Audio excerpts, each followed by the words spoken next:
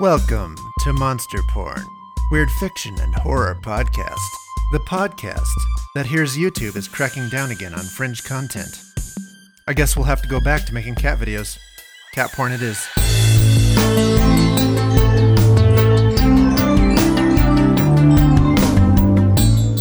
Today's story is Narancia, a Slavic vampire myth by Brett Norwood.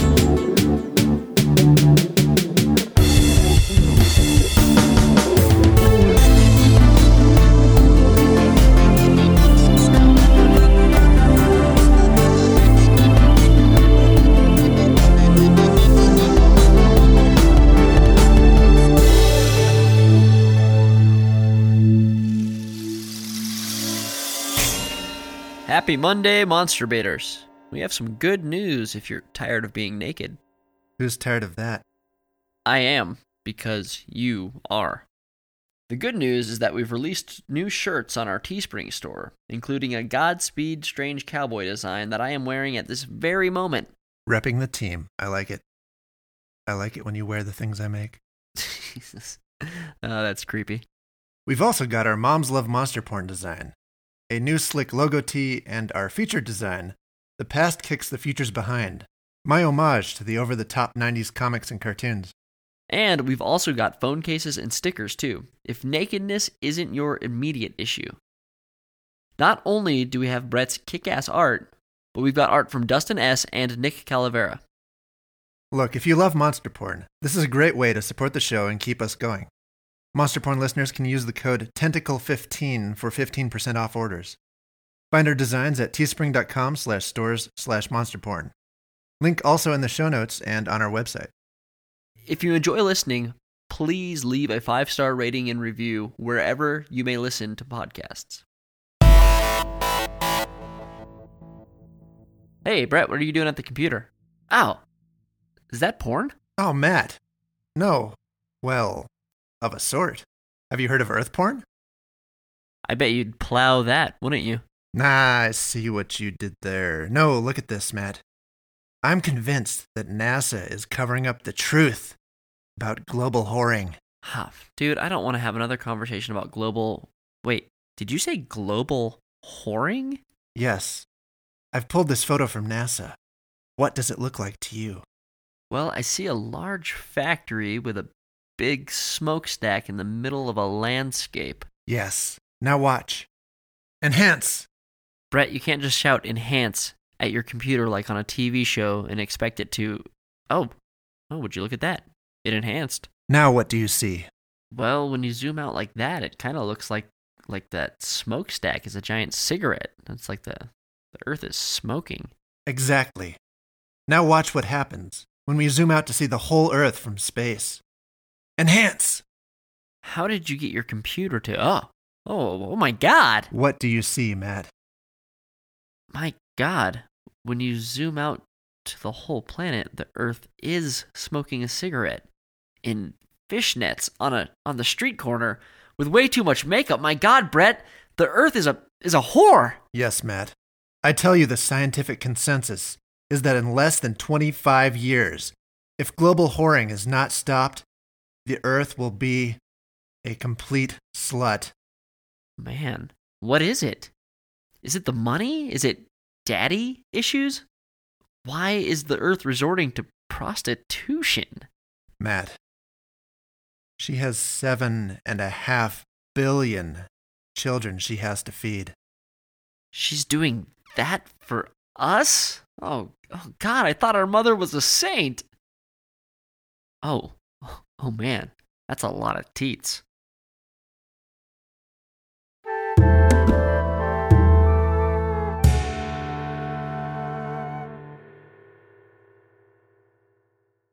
Blood began to mat the fur, which clumped now as I pulled at the wolf's head. Get up, Dushan, I pleaded, tugging at the wet scruff. I lay his head in my lap. The breeze spun through the forest, rifling the leaves, looking for us. Darkness came. The sound of the spirits singing in the lake, as they had at twilight, had failed. Through the whipping boughs, the one who had been denied a funeral came. The storm wind bore not of nature, a sodden, swart mass like a wasp or an ant the size of an ox, and once, they say, having been a man. May whomever might hear my plight, God or for-God or Fae, hear my plea and help us now. Narancia, Dushan breathed. Run. Flee to the Black Mother.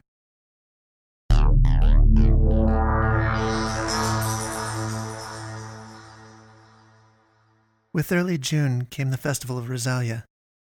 It was then that I went into the woods at twilight. We had been at the pizza shop. I was with Alinka and Yashko. We'd made dinner of it, which our parents excused because we told them we would study together while we were there, and now it was getting late.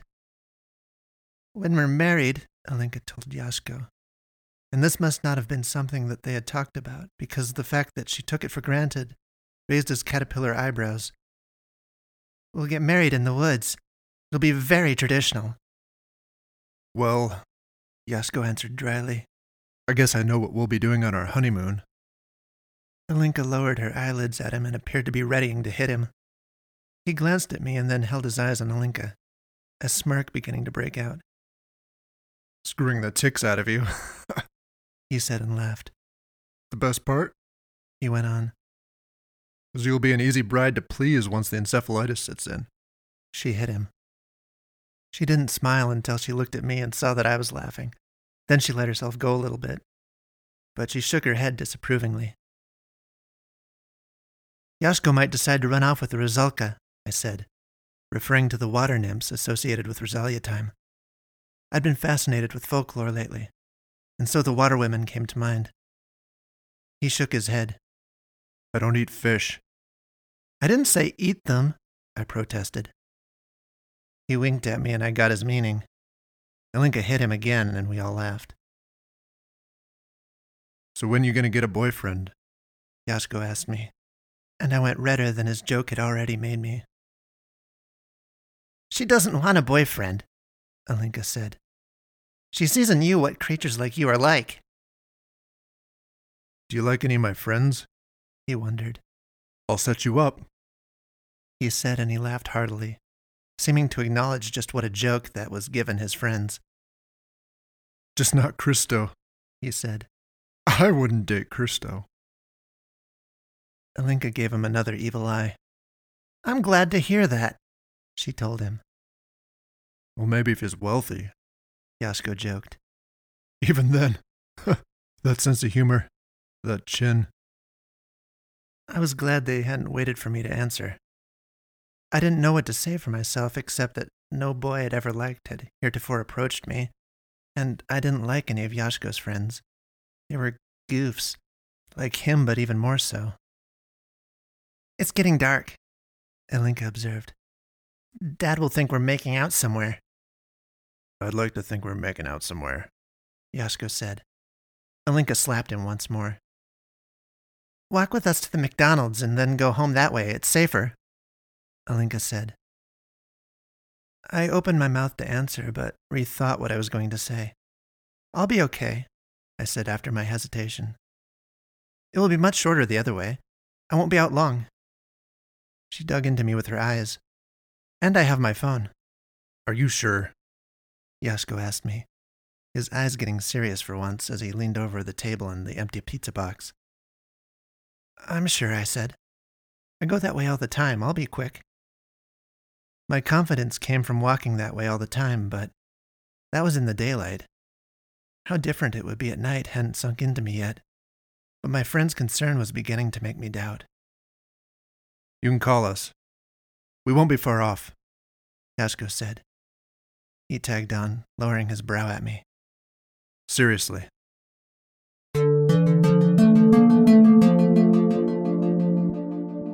I had one earbud in under my hoodie as I hustled down the street, past the closed and barred storefronts. There was still a line at the kebab shop, and a few people remained at the bus stop. I'd left out the other earbud intentionally, to be more aware of my surroundings. I was listening to folk music. It was a path I'd gone down on YouTube. Traditional Slavic music and folk metal. The appeal, to me, was the contrast to what I saw around me on the street. The poster by the bus stop illustrated it perfectly. The poster showed a Middle Eastern family, nicely dressed, happy, smiling. The father could be a doctor or a lawyer. In bright contemporary lettering it said, "The New Europeans."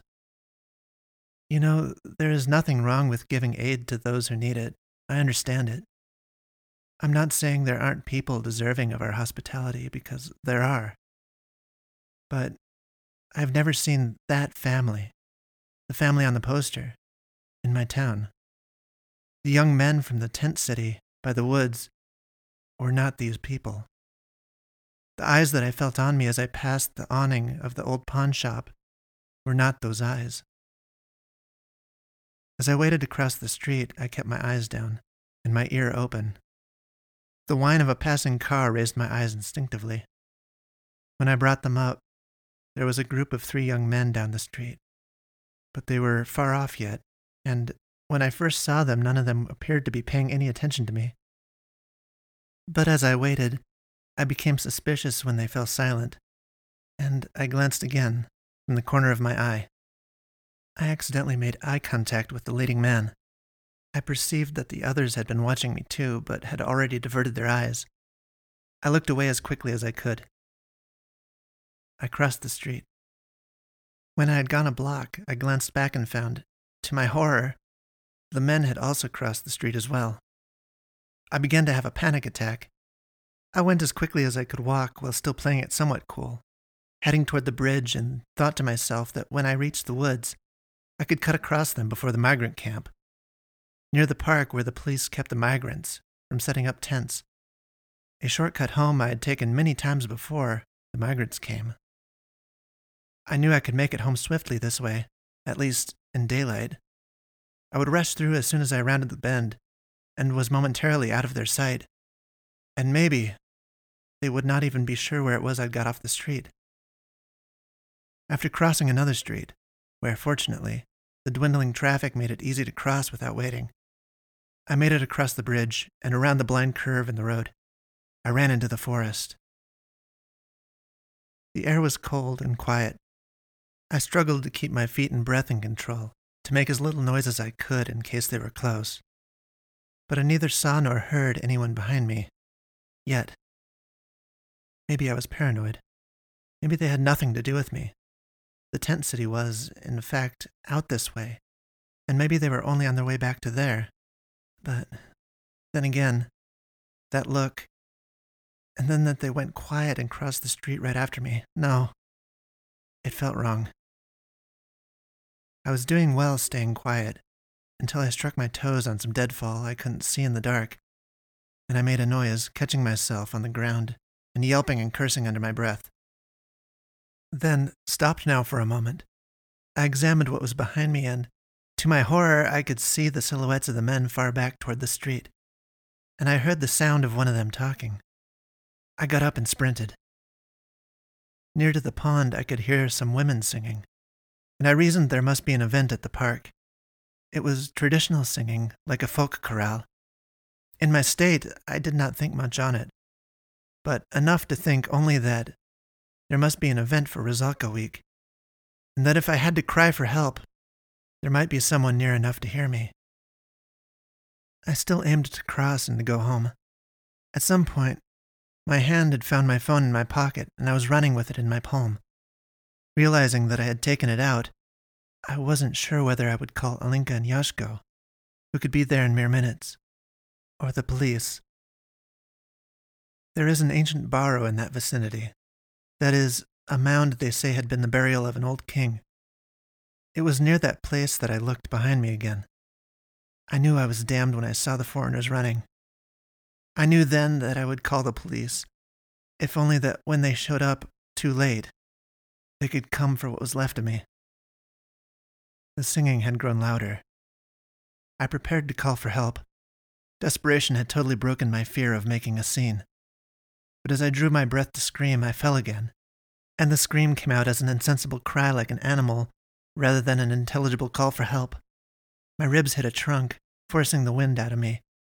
Looking back again, I saw for one last time the 3 men after me, with the horrifying animal certainty of wolves pursuing a deer, in the manner in which they moved, and barked taunts in a language I could not understand. I opened, again, my mouth to scream, and that is when the monster passed by. All I knew then was that someone had stepped between myself and the pursuers. Someone like an old man, hunched and hoary, with his dogs leashed around his ankles. Gasping, swallowing my voice, I got up again to run and swiftly fell in a hole. I rolled and came to a stop on my side in the ancient ditch that was beside the barrow of the unnamed king. When I looked back now, I saw no one.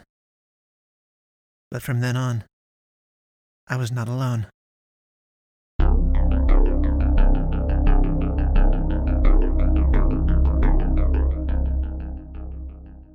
Not far from where the young woman fled through the woods, in the hollow in some dense scrub, there lay a nest formed from 2 old parkas, a sullied t-shirt, and some packing material.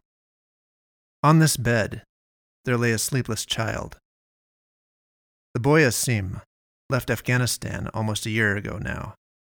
His father had purchased their passage via Turkey through a broker for approximately 2,000 euros, every euro of it being worth their escape from the Taliban his father had wagered. After waiting on the coast of Turkey through 3 nights for a boat they began to think would never come, waiting there with strangers, some of whom, rumor told, were traffickers embedded with the migrants, they finally got their passage. They learned that those who had paid 2,500 euros, or more, had been given preference, hence the 3-day wait. When they attained Greece, sprinting up from a beach littered with hundreds of discarded life preservers and various trash, into the rocks and then into the woods, it was there that the traffickers had taken Asim and sodomized him, they said, as a punishment to his father for advising some of the others that there were traffickers disguised in their midst. Then as they progressed into the Balkans, it was there that a gang of some of the ISIS soldiers, who were fleeing the fall of their short-lived caliphate, killed Asim's father, stabbing him multiple times to send a message to keep quiet to others in the tent city. Now, Asim had made it to Europe's doorstep, and with a closed border to the north and a sea to the south, and all his family's savings spent, he could neither progress nor return. He was 10. Asim sat up in his bed and listened to the night. There was singing, foreign singing, ghostly and distant. He strained his ears to make it out. That is when the little green men, with the big heads and horns, started to manifest, sitting in the boughs of Asim's shrub, staring at him with blank eyes. He could see through them a little bit. He started up from his nest of coats and clothes and trash.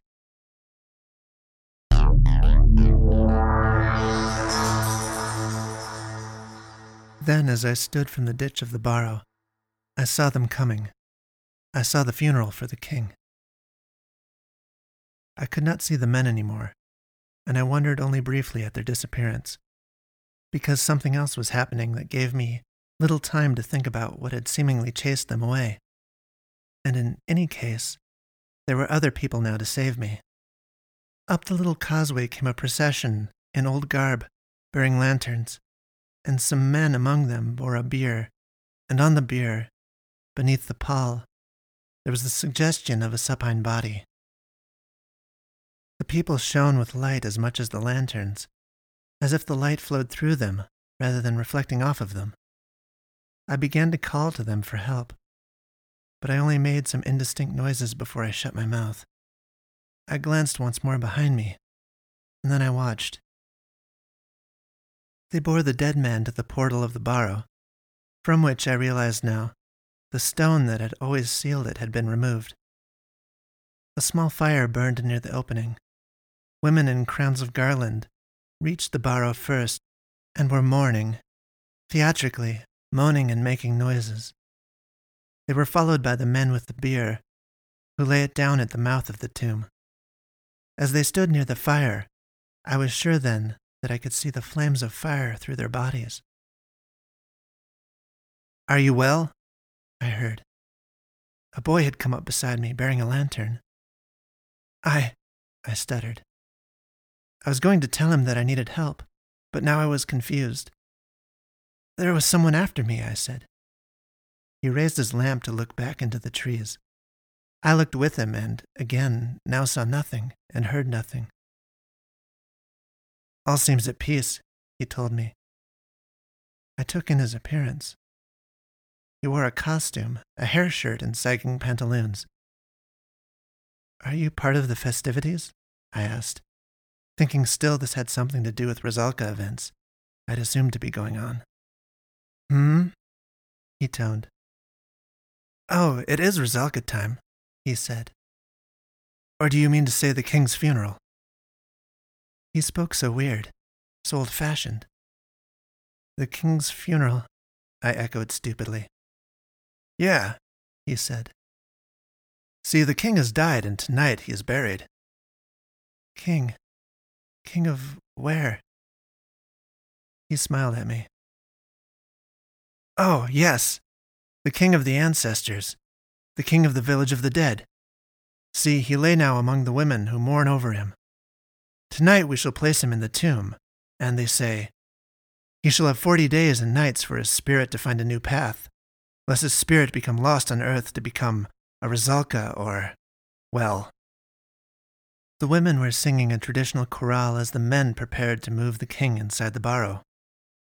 The boy took a long breath and went on. "You see, usually the tomb was ceremonial only, for we burned the dead in the manner of the Sarmatians. Before that, our people, they say, were buried in mound tombs like these, which we inherited from those who came before us. But then, when we began to burn the dead in the manner of the Sarmatians, we continued to use the mounds ceremonially. Whenever one who was living had taken toward an evil path, we would place him in the tomb as if dead, and he would have the chance to emerge a new being, to walk a different path, having died, so to speak, toward his errors. It was part of the healer's way, as you see, to deal with bad spirits among the people. But today, this barrow receives the king, as in older days." "The king of the ancestors," I said. "Yes." We watched the funeral proceed through the entombment of the king, and I was afraid to press with further questions. When the people began to return across the causeway, the boy spoke to me again. "I will take you through our village, and then on to your home, safe from your pursuers. Come now, Narancia." "Narancia?" I mumbled. He tugged a lock of my hair and smiled. I've been called worse than Orange, I thought, so I didn't protest. I didn't get the words out to tell him it was died before he spoke again, and looking back now, I'm glad that I didn't. "You can call me Dushan." "Did you see the old man with the dogs?" I asked him. "I think he saved me." "Old man with the dogs," he repeated. "You speak very unusually." I wanted to tell him the same. "No, the old man, that's a good word for him actually, doesn't particularly save anybody," he said at last. "But it sounds rather like you had a grain of good fortune this night." He grabbed a lock of his own black hair and tugged on it, smiling at me again. Such a boyish, troublemaking smile. "See, you are orange like the ancient ones, the ones long ago, before even me, like the most ancient lords, like the Sarmatians and Scythians of old as well. I like it." You speak funny," I told him in turn. He laughed. "Come," he said, and offered his hand. "I will take you safely through the village, and then on wherever it is you must go. Only I invite you to stay till morning when it is safer to travel." You are a spirit?" I asked. He took my hand in his and began to lead me. "Yes, my lady." "About the king," I began to say. "Yes," he interrupted. "He is dead." I was unsure whether to protest that this was obvious for one having a funeral, or that it seemed nonsensical given that he was already dead, assuming he was an ancestor like Dushan. And you? I indeed have died to the living. The impossible lay before us, yet became only clearer, more certain. The flame-lapping lights of a village in the woods. A village of sunken flagstone and mud houses built into the ground, with hearths burning and ghosts of smoke escaping through their chimneys into the night. Welcome to the place of ancestors, Dushan told me. He stopped me at the edge of the town and now took both of my hands in his. Listen, Narancia. I must tell you more about the death of the king. There's a darkness here, over our village. A curse, a plague, a plight. This killed the king. This caused his second death. For some time, Narancia, this curse has been tied to our black earth here, and it has killed many of us, even now the king. You see, Narancia, it is truly not safe to see you on to home by night through these woods. There is an empire. I tried to correlate his words to the way things are said now. Did you say, I started with caution. Vampire? Ah, empire, he repeated, his smile returning. You know, one who has not been burned. The cursed dead. One who can neither rest nor move on. But come now, Narancia. Let us have some supper, and then my family shall put you up tonight. You'll be safe in the morning. Dushan led me by the hand through the little half-buried houses. I could see down into some through portals and through chimneys.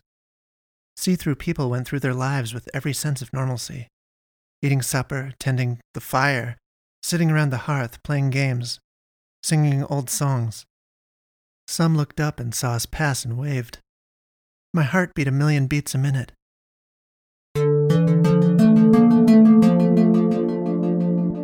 Asim had run through the woods toward the pond, where he heard the singing. He had to be near people, and not the people of the camp if he could help it. Now he gazed into the moonlit water, which rippled serenely around the busts of the women who sang to him just off the bank. In his country they spoke of jinn, and he reasoned this must be something like that. And these women, perhaps, the houris promised to bring beauty to the walls of paradise. But he had never seen such things, nor thought seriously that he ever might. Perhaps, also, this was some sort of sorcery, the sorcery of an infidel people, and perhaps he should flee before he fall prey to it. But Asim's father had not been particularly religious. That was more the province of the Taliban. So, even more so, did this alien scene defy comprehension. They held their eyes on him, big bright eyes, and brushed their matted hair as they sang, expressionless, yet hauntingly alluring. He didn't want to leave them. He didn't want to mistrust them. They were more beautiful than anything he'd ever seen. He'd only seen naked women a few times, surreptitiously, on Twitter. His father had beaten him for that. The shamelessness of these foreign women, spirits or not, made his face burn. To Asim's great shock, the nearest of these ghostly women, one who was blonde and fair, spoke to him in perfect Nuristani, sweetly, yet without the hint of a smile. Come closer, young man. Come and swim with us this evening.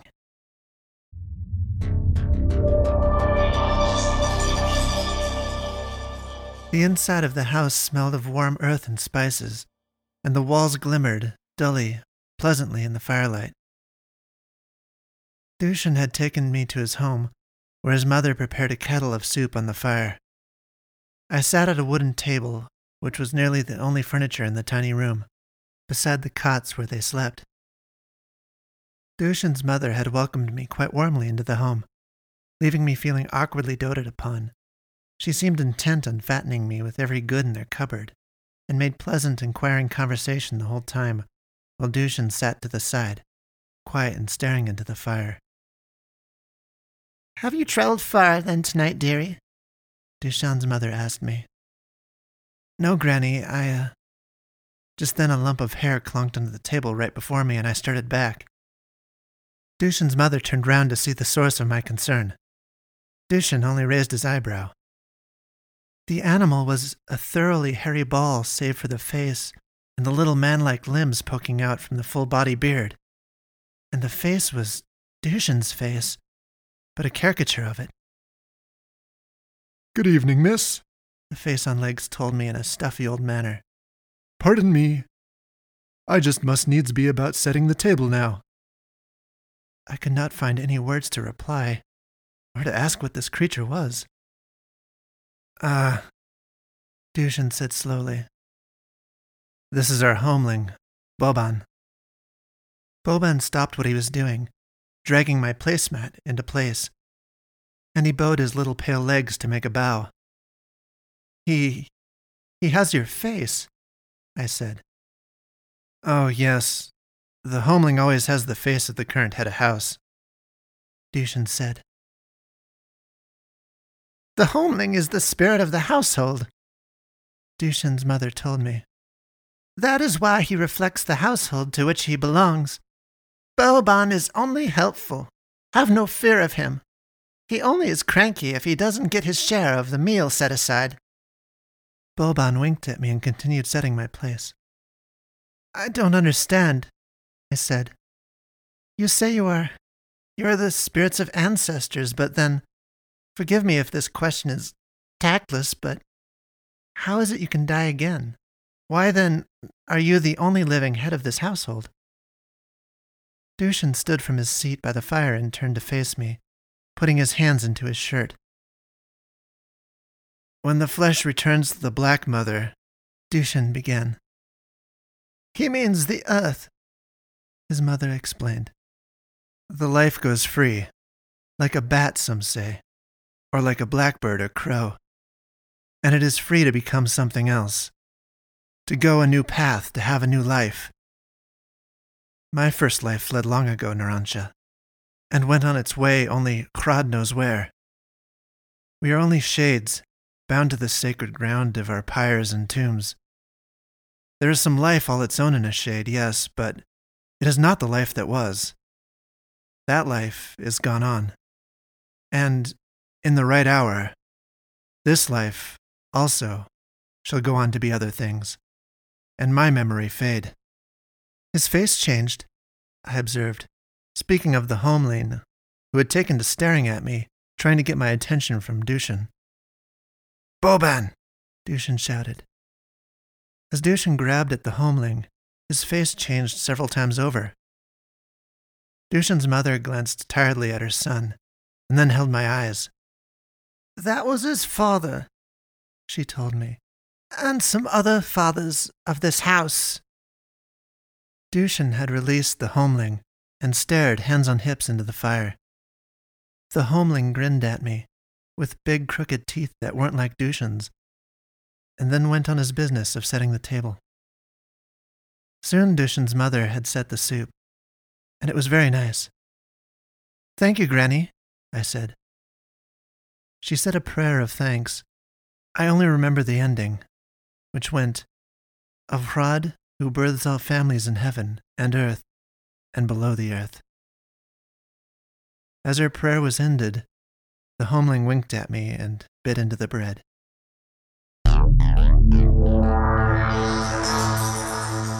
The filthy green water was cold around Asim's ankles.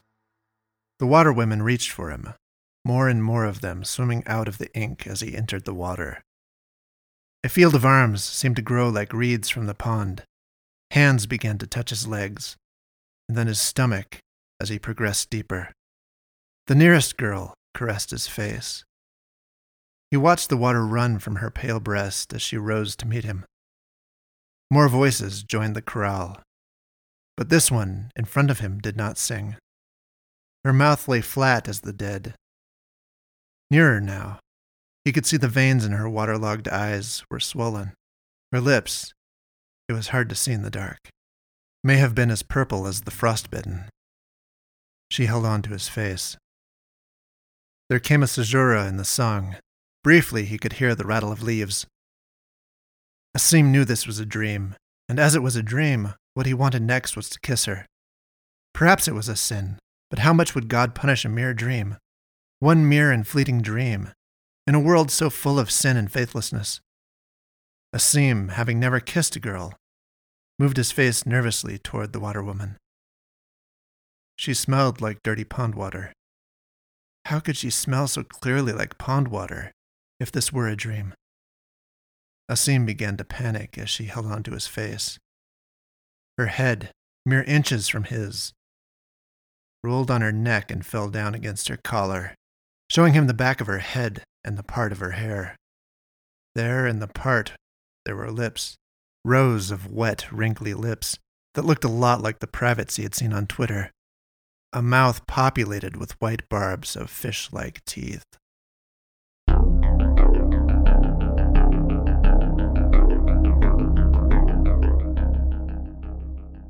There was piping in the trees, like of a recorder. Elsewise it was quiet, with some breeze. There would come a few notes here and a few notes there. Rarely did the faraway pipes play over each other, and then only for a few notes. There tended to be a rest between phrases.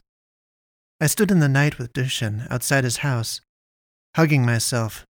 We were looking at the trees, where little green men sat in the boughs. Some of these little horned gods were our pipers, glowing like verdant stars, whistling sweetly like the breeze. When did you live, Dushan? He drew a long breath. My father came to this land from the north to fight for the Romans. He was a federatus. So was I. I was to be a wolfskin like my father, like my father's, to take up the mantle. A wolfskin? I asked. He toned. A warrior. To wear the skin of the wolf and be the wolf. But Rome called me into service while I was young, and I remained without finishing my initiation. It was the Avars, and the money and the Dacian land that Rome offered were good, but Rome asked much of us. I looked at him. He was avoiding my eyes. He went on. My father died in honor, but his honor was robbed of him when Rome accused his detachment of treason, aligning, they said, with others of our people who had been hired to fight with the Avars.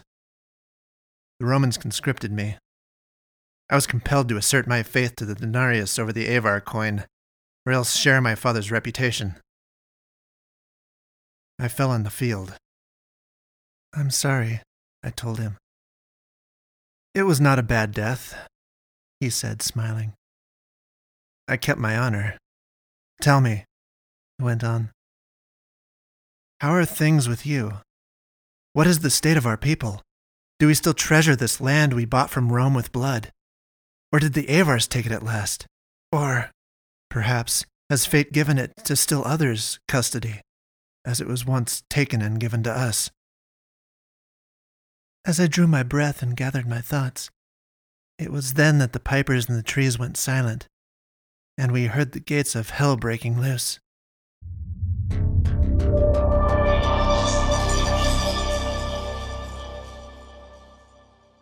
The water woman held Asim in headlock, yet stopped and hissed.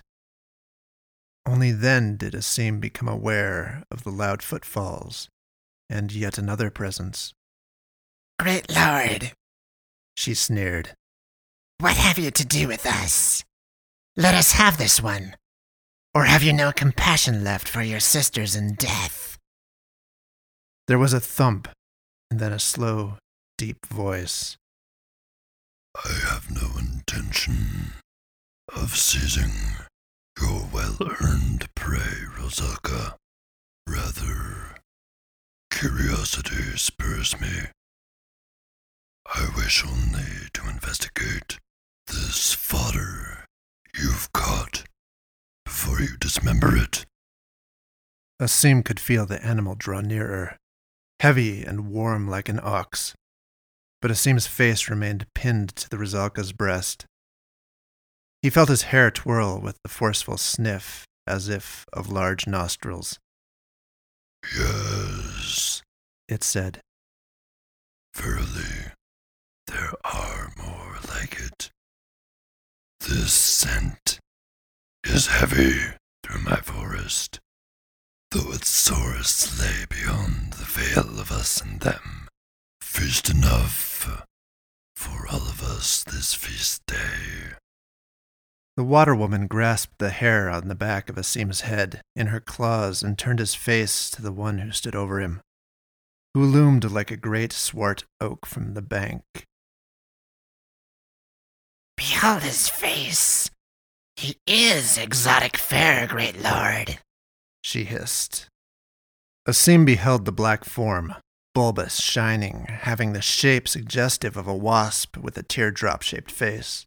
The tar-like flesh was fluid and semi-transparent. Deep within it, like the notochord of a worm, there was a naked human skeleton. The eyes on the wasp's face glowed red. The monster stood upright and turned to gaze back into the forest. Lend me the creature, He said, extending his big, clawed hand toward the water woman. Let him lead me to the feast, and I will repay your loan in your principal's safe return, and much more in interest. The women hissed. The other stomped the ground and silenced them. For too long I have lived only on what life force has been of this charnel ground to which I am bound. Now, a new fodder comes to me of its own accord, and with it, a whole new fount of power. I shall grow my thew from them, and from their desiccated corpses raise the legion I require to seat myself at last as Shazar of the dead. Do not think, ladies, that in that night I shall forget your sacrifice. The creature swiped and removed the head of the First Lady with his claws. Black blood splattered over Asim's cheek as he dropped into the shallow water. As he pulled himself from the muck, it was just in time to see the monster raise the water woman's head by her hair and drop it into his open mouth. Tell me, ladies, He said. will you aid me in finding my fodder, or will the miserable remains of your faint lives be my food instead? And still, I will get what I want.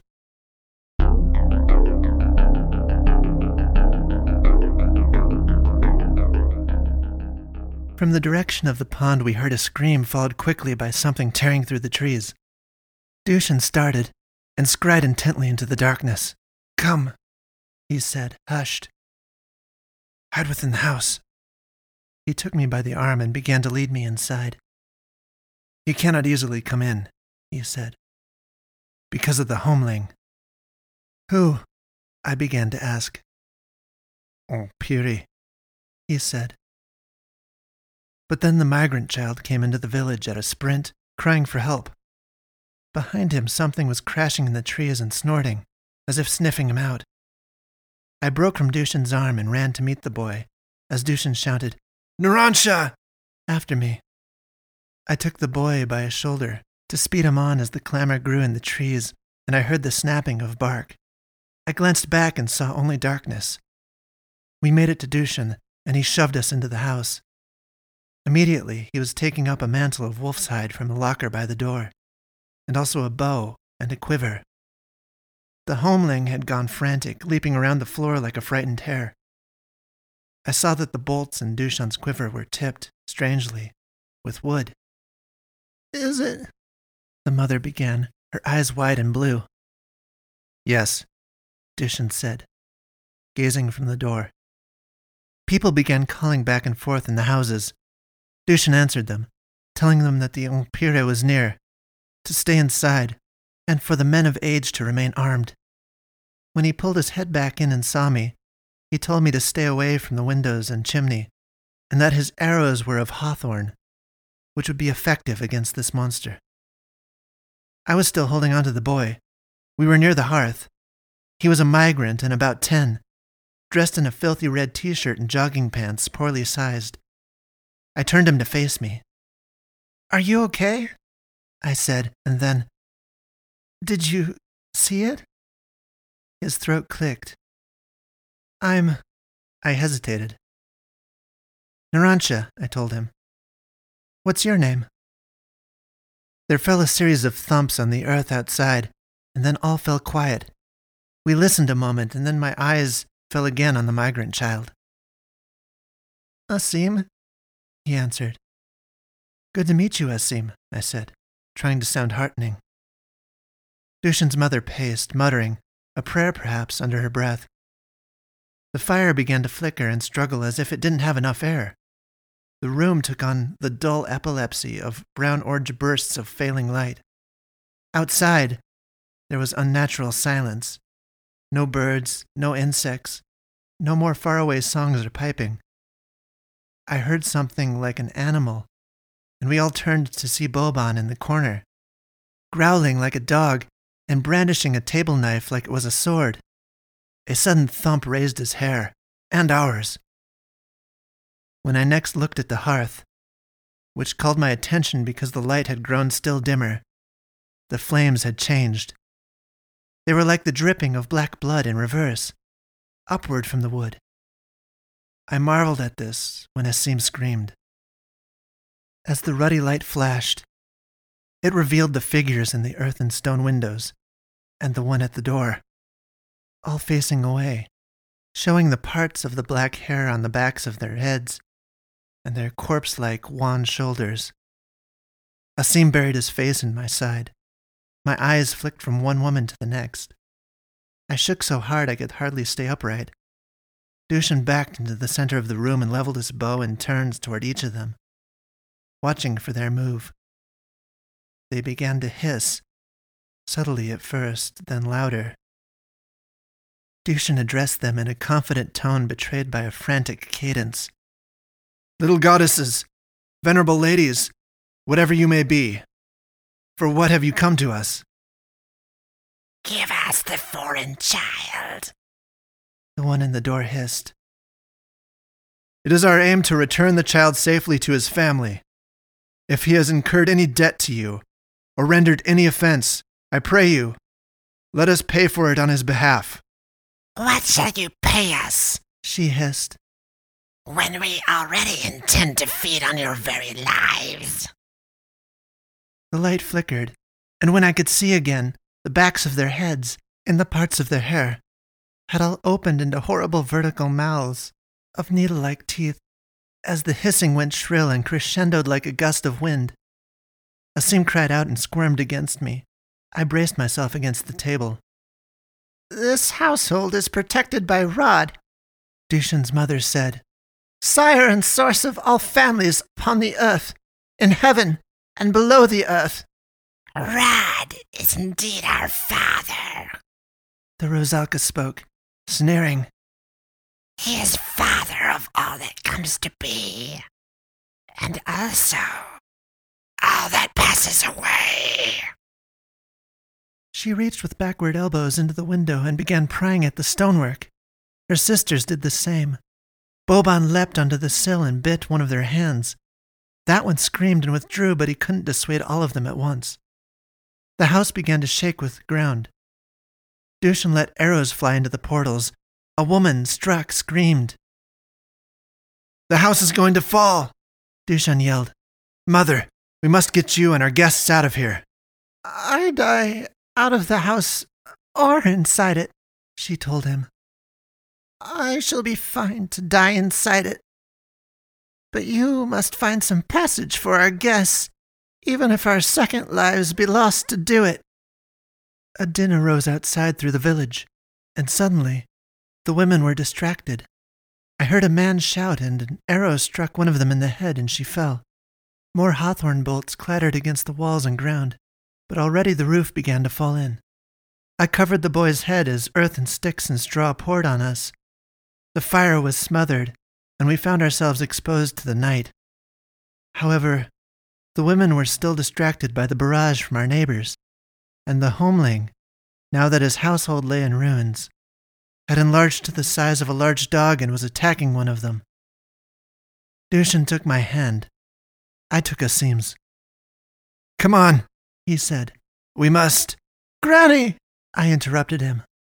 I reached for her. She was covered in dirt, but one of the women took her and began to eat her.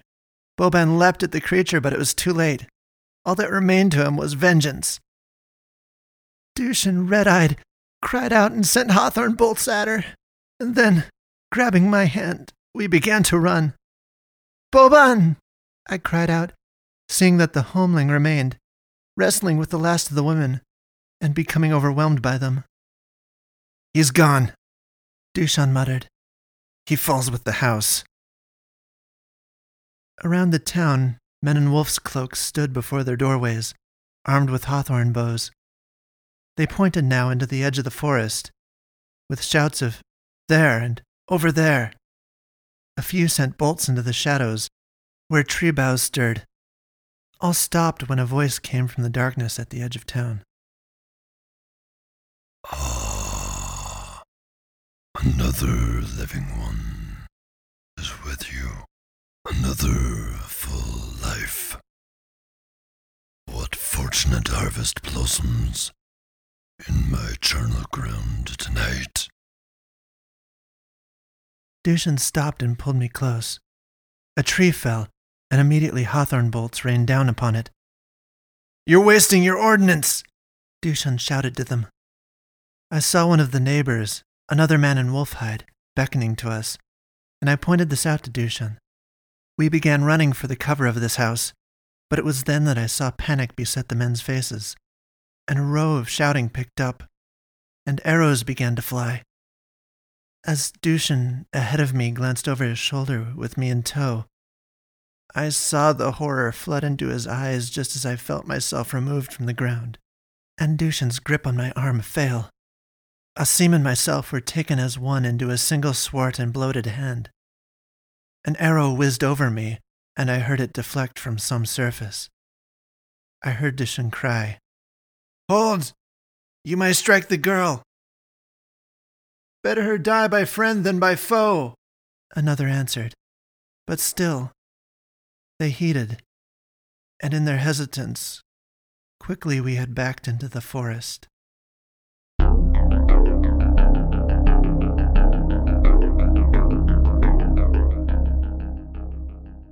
Asim had stopped screaming. His urine wet my leg. Mine was not far from joining it. Something tickled at my cheek and seemed to play in my hair, accompanied by a snorting sound like a chuffing deer. "Yes," the deep voice chortled. "it is good to have my energy up before I prepare my grander feast. Quite fortunate indeed to have you, a snack, while I must yet hold on to this other one." There was a nip at my cheek that made me yell. It was warm and sharp. I had the feeling that one of these feelers that had been dancing over me had done it. Now, I could feel a warm trickle. Whether my blood or his spit, I don't know. I could still see nothing, save the vague suggestion of trees ahead of me, as the creature marched on toward whatever aim. The monster droned, and again its feelers bit my cheek, now a little harder, a little longer, and it went from a sting to a searing pain that made me scream. When the vampire released my cheek, he turned me in his hand to face him. Two round eyes like scintillating coals stared back at me, simmering. There was a moist uptake of breath, and more feelers caressing my face and chest. I heard the cascading thump of horse hooves through the forest. The demon raised his head from me, as another wooden bolt struck him in the temple. Reaching up with his free hand, He pulled it out and cast it aside. It is time you rested. I heard, and it was Dushan's voice, but grittier. Something locked onto the creature's arm. The arm that held us and tore into the sinew. It looked like a wolf. We were dropped. Asim hit the ground hard, and I hurried to try to get him up and moving, but he was hurt and paralyzed with fear. The monster swatted the wolf away, and as the wolf fell to the ground, I looked again, and it was a man on his 2 legs. It was Dushan, in the wolf mantle. He ran and shot arrows at the demon's head, and I pulled up Asim and ushered him the other way. The monster stomped hastelessly after Dushan. Hawthorn bolts now bristled his snout and breast. I could see in the light, in the gaps between the tree cover, that this being was enormous, with a bulbous black head trailed by a flowing moth-eaten cape. Little ghost, He said, I shall retain and drink from your skull when I sit as the czar of all the dead. "All things are put to rest by time," Dushan called back, stoically. "Even you, hoarder of life." Like a wolf, Dushan lunged for the creature's throat. The creature croaked as Dushan dug in among the swirl of appendages, which tore at him and sent clumps of fur into the air. Finally, the vampire gave Dushan a hard swat that sent him flying into the trees, where I could hear the sickly thwack of his body striking against a tree. The vampire turned back to me and to Asim, red eyes glowing with even greater wrath. I felt like vomiting. I shoved Asim to run. If the other wolfskins had not ambushed him then, we would have been caught. I ran with Asim toward where Dushan fell, and we found him, limp and cradled in a bed of brambles. I knelt and pulled at the wolf's head, which seemed at first like his own. "Get up, Dushan," I pleaded. I lay his head in my lap, and his human face emerged below the wolf's muzzle. Now again he was but a man wearing a fur. His eyes were closed and he was breathing. The clamor of battle petered out nearby, and I knew the men had lost in their final stand. Through the wind-whipped boughs, the one who had been denied a funeral came. "Narancia," Dushan breathed. "Run. Flee to the Black Mother." "Dushan," I said, and I touched his face. "Go, now," he said. "You have no more time. Let there be no worry for my sake. My people will find me, and my life shall join those that move on. Go. I will distract him if I can." I took Asim and left Dushan. We ran toward the old barrow of the king. As we came to the ditch, already the devil was on our heels in the trees. But another was in the woods. The first I saw was a pack of wolves, larger than wolves, that moved as one, and then I noticed, as they mauled the monster, that they were leashed and led by the great old man I had seen at first. I saw him more clearly now, gigantic and knobby, hoary and wrinkled, a beard and mane dotted with leaves and pine cones and needles. This god and the monster fought. They grappled and pummeled each other, taking on the swift fury of irrational animals. The vampire flowed and coursed like a tarry liquid. I could see every lean muscle in the old man of the forest as he battled and subdued the monster. Wasting no time, I brought Asim to the portal of the barrow, still open with the remains of a fire glowing, and we crawled inside. Through a tight passageway of masonry we crawled until we reached the small chamber of the king's burial, lit still with twin torches. On a slab he lay beneath his pall. I could see the suggestion of his nose and cheeks and breast, and I wondered that the king should seem so short.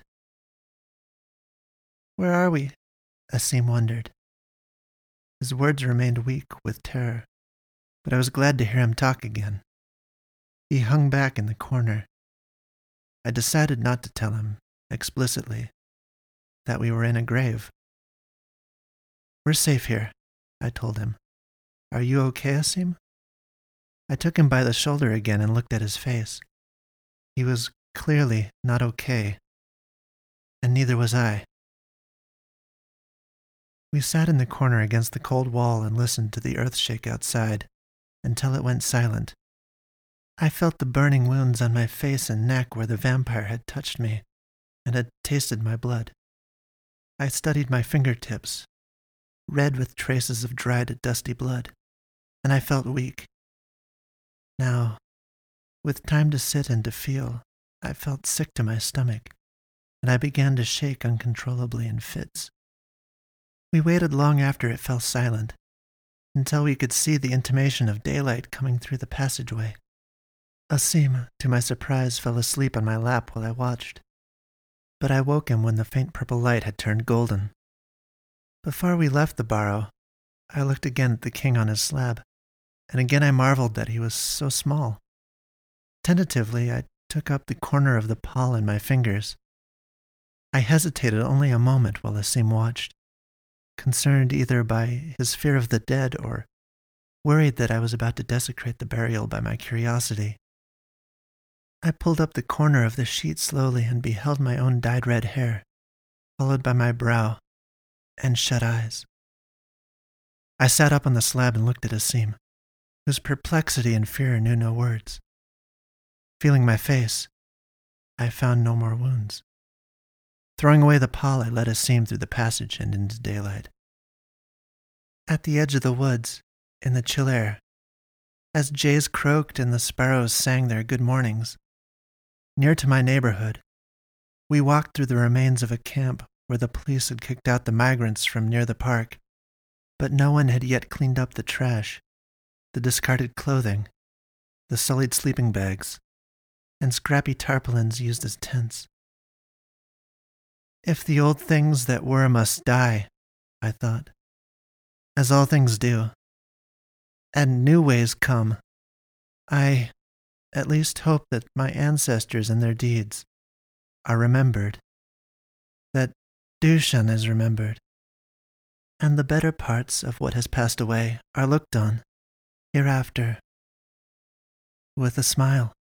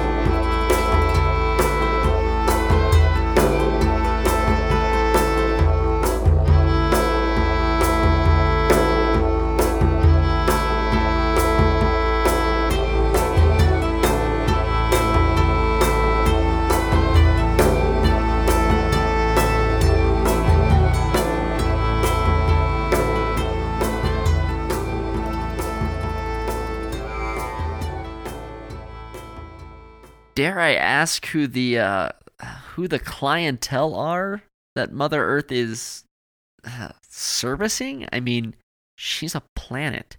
Well, since she's a rather tall drink of water at roughly 7,900 miles tall, her main demographic consists of various ancient gods and titans. Let's pull up the NASA livestream and see if anything's going on. Should we be watching this? It feels dirty. Only at the crust. It's magma down from there. Let's see. There she is, out whoring. Blood of the gods. Something is eclipsing the sun. Here comes someone now. Is that? Oh, ho, ho, ho, ho! Hot mama! Got some time for some seismic activity? Maybe a little pole swap? Is that on the menu? No! Puggles! I'd like to fathom that Mariana's Trench. Ah! Oh, yeah. Oh, Purple Mountain Majesties. Turn it off. Turn it off. Brett, I can't watch. I seem to be experiencing some geological uplift. Oh, yeah, that's right. I see why they call it Old Faithful. Oh, well, that was great, baby. What's the damage? Oh, shit. Really? You think it was worth that much? Well, fine. I'm not cheap or anything. But buy yourself something nice, like a face I can actually look at. Thank God he's leaving. What's she doing now? Let's see. She's handing the money down. She's giving it to the energy industries so we can go on being comfortable in our warmed or cooled homes and refrigerate our food and drive our cars. She's providing everything she has to us because we're her children. We're a part of her. Because she loves us, Matt. Huh. She really is a saint. Yep, she's out there doing the good work for her children. See, there she goes making more money. Now here comes the sun. Oh, God. Literally. That's called a coronal mass ejection.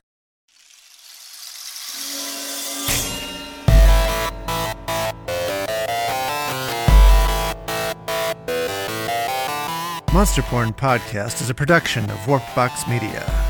Today's story was Narancia, a Slavic vampire myth, by yours truly. Music was Blacksmith by Alexander Nakarada.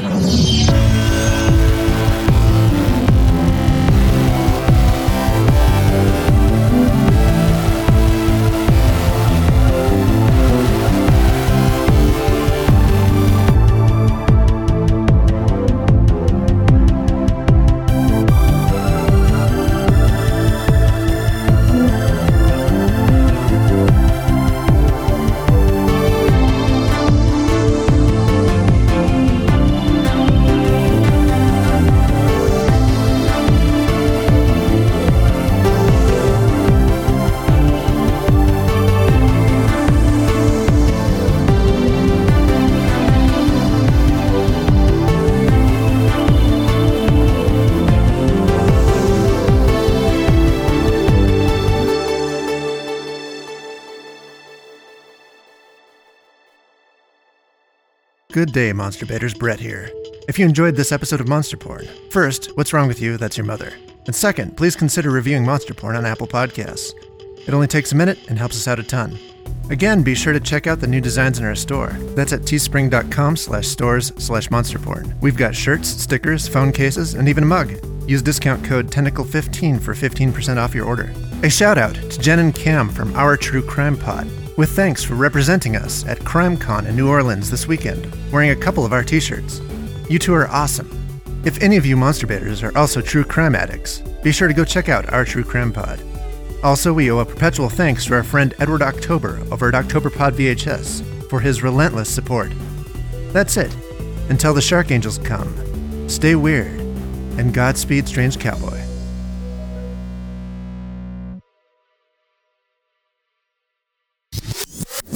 Welcome to Monster Porn, weird fiction and horror podcast.